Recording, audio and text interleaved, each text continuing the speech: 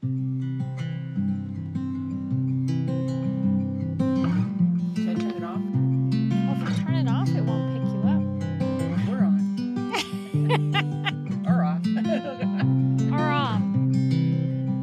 Welcome to 50% with Marcel Combs, my good friend and mentor. I'm Deantha Grattan, and on this podcast, she will travel a journey of leadership with each guest as she analyzes the ingredients that lead women to their current role. Marcel's goal is for you to walk away with tools to support your very own journey, no matter where your current destination is today. Is that better? Yes. Okay. Hello, Deantha. Hi, Marcel. Today we have a beautiful young woman, Nikkee Porcaro, and she is just a brilliant young lady. Yes, Marcel, two-time Jeopardy contestant. And gets invited back to the rounds. That's impressive. I think you have to know the answers. I think I'm done. I would get all nervous and then I wouldn't know anything. Exactly. It's just it would be bad. Her business, though, for the past many years has been on helping students prepare and take SAT, ACT, and to get into the college of their choice. I know. I love that. She's tutoring them, and some of them she's had since junior high. And has got to see them find their path and finally go to the school they want to. They think they want to go to one, and then by the time she's through, they get the one they need. Absolutely. It's really wonderful what she does. You know, I think that just listening to her, and you can hear the determination in her voice. And she got into Harvard herself for a master's program. She's a double master's. That's right. More masters than I want. But what a woman. So let's go to Nikkee. I'm so glad to have you today on 50% with Marcel Combs. Hi, Marcel. Thank you for having me. I'm so happy to be here. I know you're coming from near Washington, D.C. I guess you're outside the Beltway instead of inside the Beltway. Yeah, just outside, about a mile from it. My friends talk about that a lot. That's the only reason I know that term at all, coming from Texas. So, I love to start the show with just getting to know you a little bit. So why don't you tell us a little bit about your journey, about where you started and where you are today in business? And you can start anywhere you want. People tell all kinds of stories where that's concerned. Sure. So I come from a background that wasn't super focused on education, and I knew that to get out, to advance, I needed to really lean into that. So I was a voracious reader, and realized I loved teaching. I was that girl that came home from school and played school, very cool.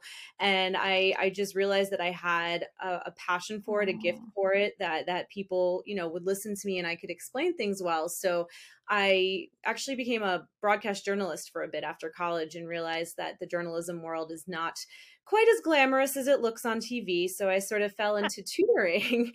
And after 5 years with a very big company, I went off on my own and I started No Anxiety Prep. So my name is Nicole Andrea Porcaro. So I'm the NAP in NAP, and realized that this is what I wanted to do. I was a business owner and a tutor. So we've actually just celebrated our 11th year of existence. We work in 16 states and 7 countries.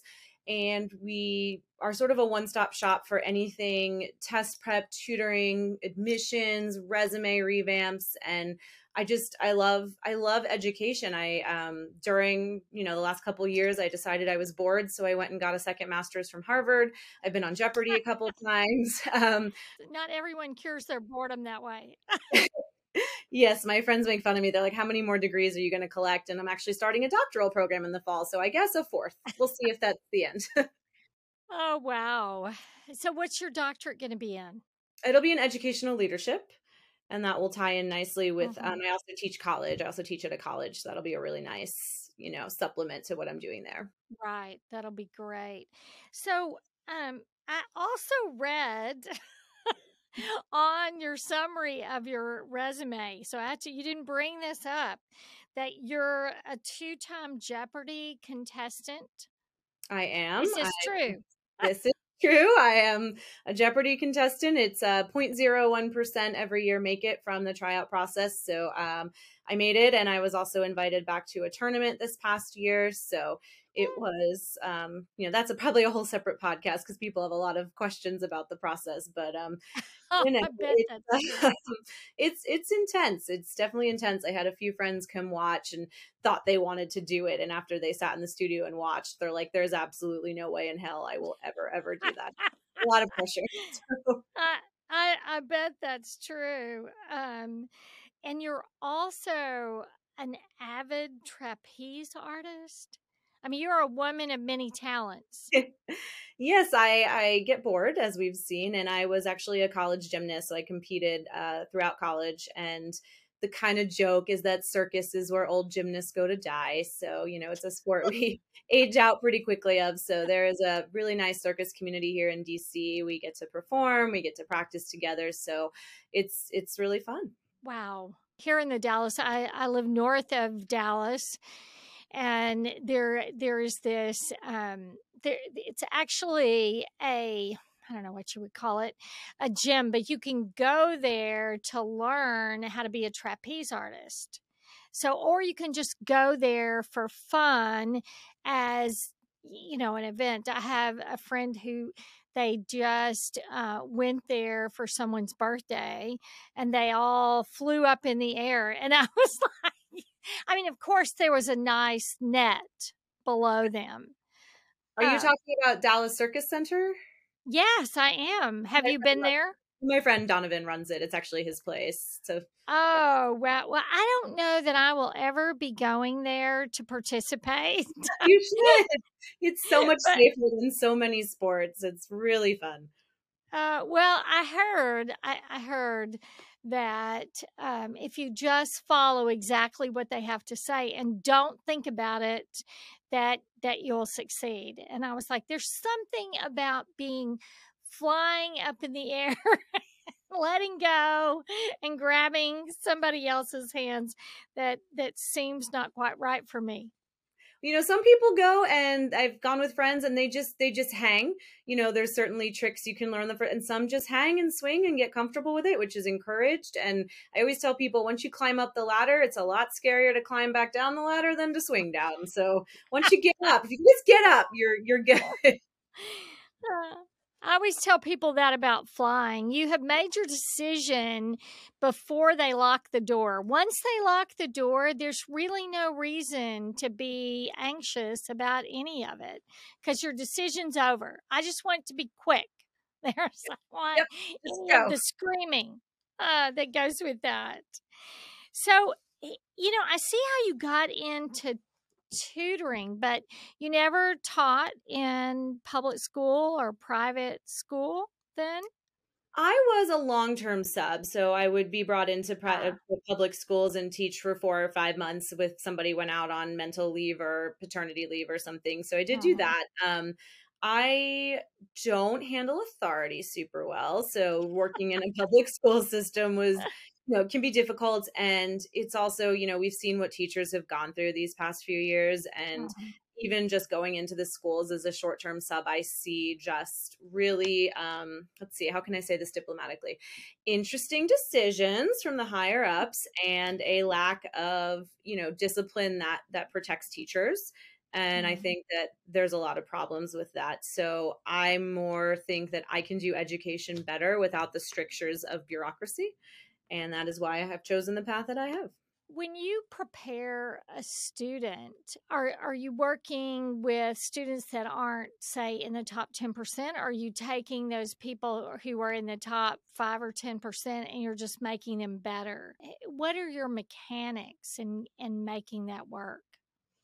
So I believe that education is for all. I think that while I don't necessarily agree with everything that education is racist and biased, there's certainly aspects of that. We try to sort of leave sort of that political stuff out and say, well, we want to try to be accessible to everyone in some capacity. So we don't just take on the 5 to 10%, we take on everyone. I have helped students get into Harvard, I have helped students get into community college, and I don't find one to be better than the other, because for each of those students, their individual journeys were right for them.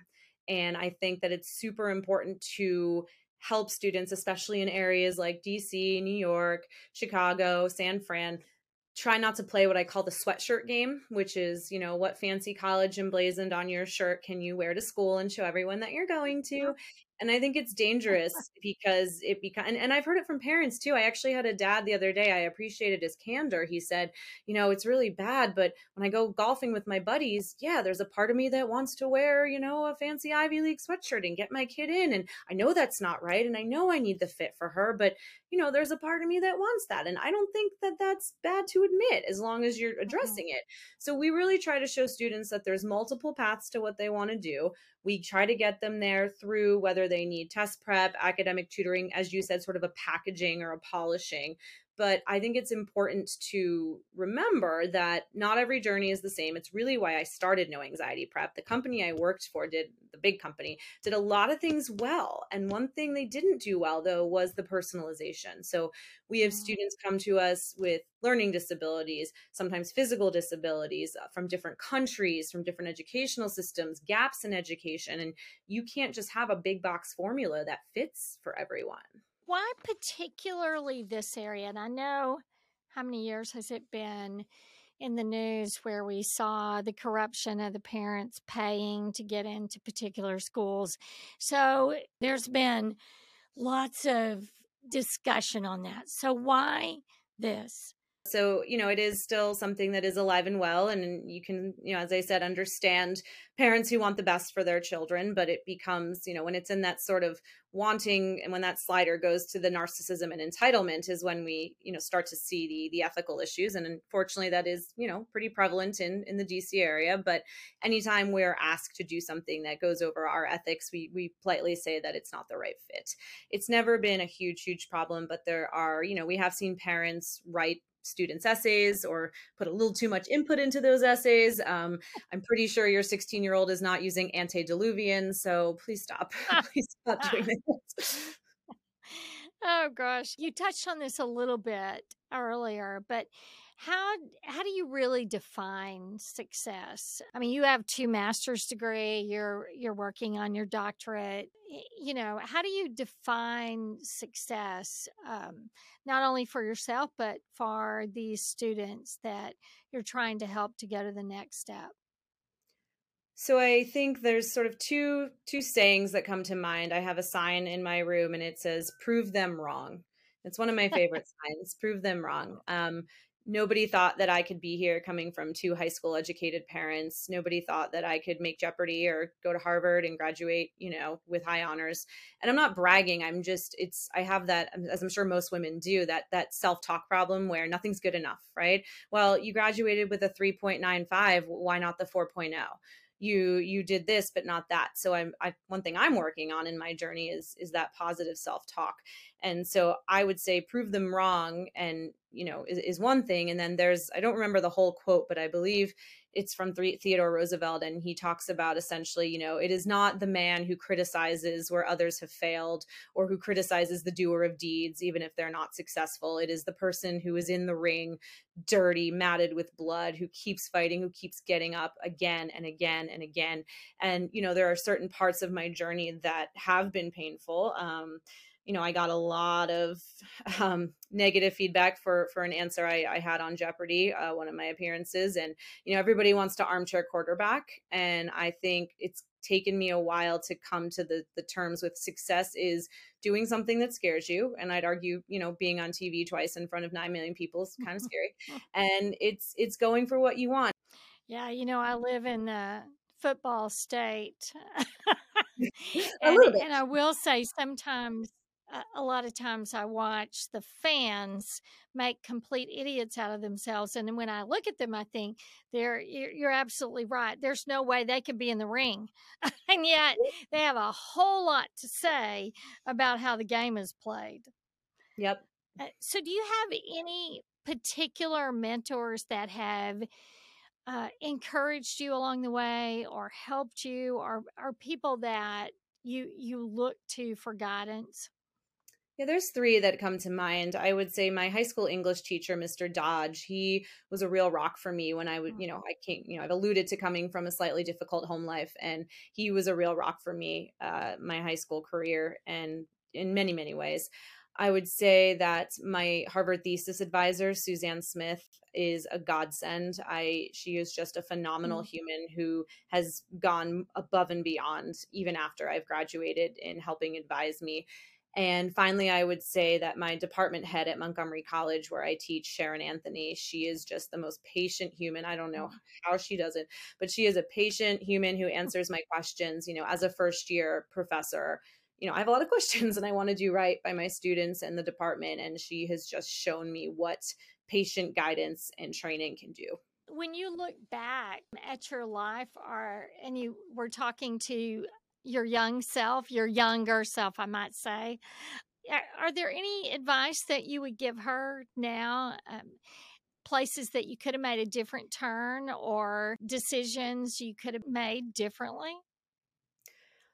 I think we all have that. It's a choose your own adventure book, right? What would have happened if I turned to page 85 instead of page 92? I do sometimes wonder what life would have been like if I had, moved to Europe and lived there, which, I guess is still on the table. Mm. I, sometimes wonder what would have happened if I had chosen a different profession. Teaching is awesome and I do very well for myself, but I don't, I'm not making Silicon Valley money. So sometimes that would be, a curious thing, but overall I've made mistakes. Everyone has. I don't think I've made any so catastrophic that I would choose a different page in the book. I interviewed someone a few weeks ago and she had a lot to say about negative self talk. Is that something you try to work with these students on, to try to purposely put yourself in front of a mirror and try to say positive things? Do you coach the students on this? I do. It's very difficult because as I said, I work on it myself. Growing up as a gymnast, we're pretty great at telling ourselves how fat and awful we are. So that is definitely something to, that Oh, I still struggle with. And again, I think a lot of women and some men would relate to that. It's almost like a mirror reflected back at me when I hear it from my kids. I'll be tutoring and they'll make a mistake and I'll point it out and they'll say, "Oh, I'm so stupid." I'm like, well, you're not stupid. You dropped a negative sign. oh. We're good. Let's just fix it. I've had kids break down and cry. My friend got in here. I'm never going to get in here. And, we have to sort of tamp them down because unfortunately, I can't promise they will get in there, but we can certainly set them up to, do the best that they Mhm. can. So it's hard with teenagers. And I get it because they're being told what to do so often. Do this, do that, do this. So I don't want to be another voice that says, don't talk to yourself like that. Don't do that. That's not going to be, that's not No. helpful. So I try to kind of show them, ways to build on that self-criticism in a more healthy way. And then, I need to take my own advice. I know sometimes it's a lot easier to give out advice than it is to apply it to your own life, correct? So true. You started your own business. What steps would you tell people to, or women in particular, to set, if they were setting up their own business? What steps are essential in your eyes? I think that writing a strong business plan is important. I don't think you need an MBA or anything like that. There's plenty of templates and, ways to do it online. One thing I did when I first started back in the 2012 range, my local library had what was called SCORE counseling, and it's free business counseling that I believe is a national organization. So I would say, do that. I think if you possibly can, it's best to do it by yourself. I think bringing partners, especially family and friends, into the mix can be a recipe for disaster.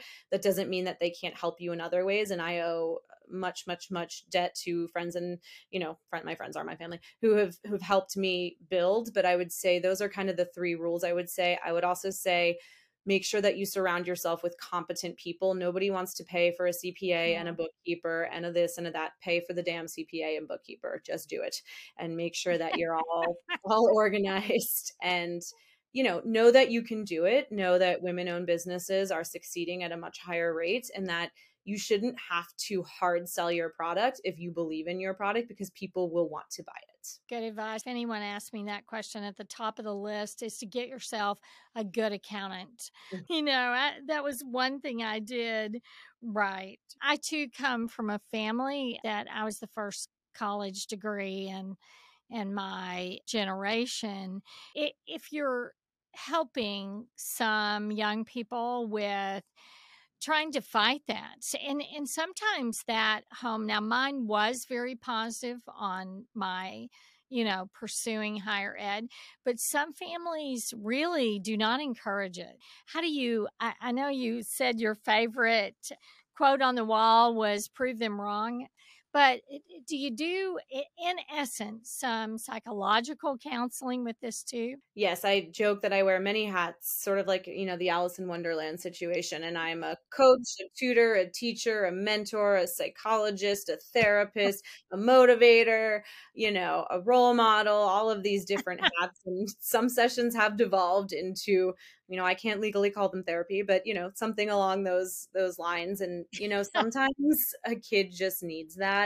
And to get through that block, to show them that not only that there are paths forward, but that there might be other paths that they hadn't considered. I can't tell you how many students come to me with, if I don't get into school X, I'm just going to die. It's my dream school. I'll do anything. And, 10 months later, once the applications and the dust has settled, they're going to a school that they either didn't think of, said they would never go to.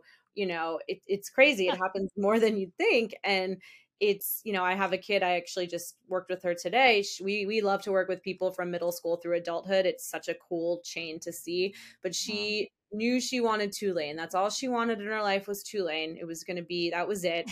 She would never go to University of Maryland because that's where she grew up. And she just, oh my God, she would never go there. She would just go to community college instead. Well, guess where she is? Guess what she's obsessed with? And guess where her brother was committed to? They are now University of Maryland family. So things change. Oh, wow. That's great. What inspires you today? I mean, you've been doing this for 11 years. What's the next step for you, Nikkee? Well, business-wise, we're continuing to scale up, which is excellent. We're expanding our reach internationally as well as domestically. And we're, looking toward the new SAT. The SAT is changing in 2024 in some pretty major ways. So we're looking toward that. We're really expanding our graduate program. So helping people take the LSATs, MCATs, GMATs, GREs, those sorts of things. And, in terms of what inspires me, it sounds nerdy and canned, and I promise it's not, but getting that text from a kid, I got in. Oh my God, thank you for all your help. I got a 1450 on the SAT. I got a 34 on the ACT. It's really gratifying to know that you were a part in that process. And, what inspires me is seeing people I've worked with throughout their lives. I've been to their bar mitzvahs, their weddings, their kids' briefs, to be through them as they've, been little clay lumplets of middle schooler to now real people, which is really crazy. I think that is super inspiring. You've worked, I guess, in 11 years in your tutoring before then. You've worked with the youngest millennials. And now if you study generations, the Gen Z coming, which are huge age groups, a huge generation of kids. Have you seen an evolution in that? Is there a different way that you're working with one group versus the other? Yeah, I know. And I'm a millennial. I was born in the middle of the millennial generation. So when I started really doing this, I was only, 6 years older than my kids, 6 or 7 years, which was, not a lot. And I would use that. I'd say, guys, I'm not that much older than you. I know this and I know this. And I found myself still saying it like 15 years later. And I'm like, no, I just sound like a loser. I'm definitely like, I age, but they don't, because every year I'm working with, I graduate high school 55 times every year. So I had to sort of God. change that verbiage. I would say, Gen Z as a whole is motivated. They have a lot more social justice, vibes. Not that millennials didn't, but I work with a lot of students on essays about their, sexual or gender identity, environmental issues, and it's a really key component to them, more so than I had seen, with the millennial generation. And I think, we do certainly have to battle other negatives like TikTok. I swear if I never hear TikTok again, my life will be complete. Um, you know, Amen. an obsession with social media. And those are things that we have certainly tried to use for the better in essays and things and even extracurriculars. But I would say it is a special fight. And to be fair, a lot of Gen Z as well as millennials were disillusioned. You know, we're disillusioned with the world. We're disillusioned with what has been left for us to fix. And it's hard to hear the criticism of our generations when we've been left with, you know, what is essentially a steaming dumpster fire. So it's hard to sometimes get some of them, give them hope. Mhm. It is concerning as so many problems seem insurmountable. I always think there's where there is hope, there is a solution, or there's a better way to approach things. So I always love to end with, what are your favorite books or podcast or um I'll say it must not be TikTok, even though I'm sure that serves a purpose. But you know, what do you love in that, in your favorite books or your favorite podcasts? So, in terms of books, I just read The Madness of Crowds by Louise Penny. She's a pretty famous author and she does the Inspector Gamache series. But the premise of the book is a pretty deep psychological or philosophical discussion where there's a speaker who is touring and coming to the small town in Canada where they live, who essentially advocates to kill disabled people and children because they're a drain on society, and that we should be utilizing our resources towards able-bodied contributors to society. This obviously causes some controversy and touches off a debate about free speech, you know, cancel culture and what should be allowed and what shouldn't be. And, you know, there are certainly main characters in the book with special needs children. And it's just a really interesting, you know, some things go down, obviously. So it's a really interesting philosophical discussion that, you know, if you're into sort of those Jodi Picoultish, but a little more serious, you know, quagmires, catch-22s, if you will. I thought that was a really interesting book. You know, I love the Sue Grafton series. If anyone here is a Kinsey Malone fan, it absolutely gutted me when she died at Y. So for anyone's not familiar, she does the A is for alibi, B is for burglar series, and every book has a letter. And she died a couple of years ago, I believe in 2017, without finishing Z. And that just drives a type A Oh nuts. wow. So that is For that sure. is stressful. I just loved I'm her. sure that wasn't in her plan.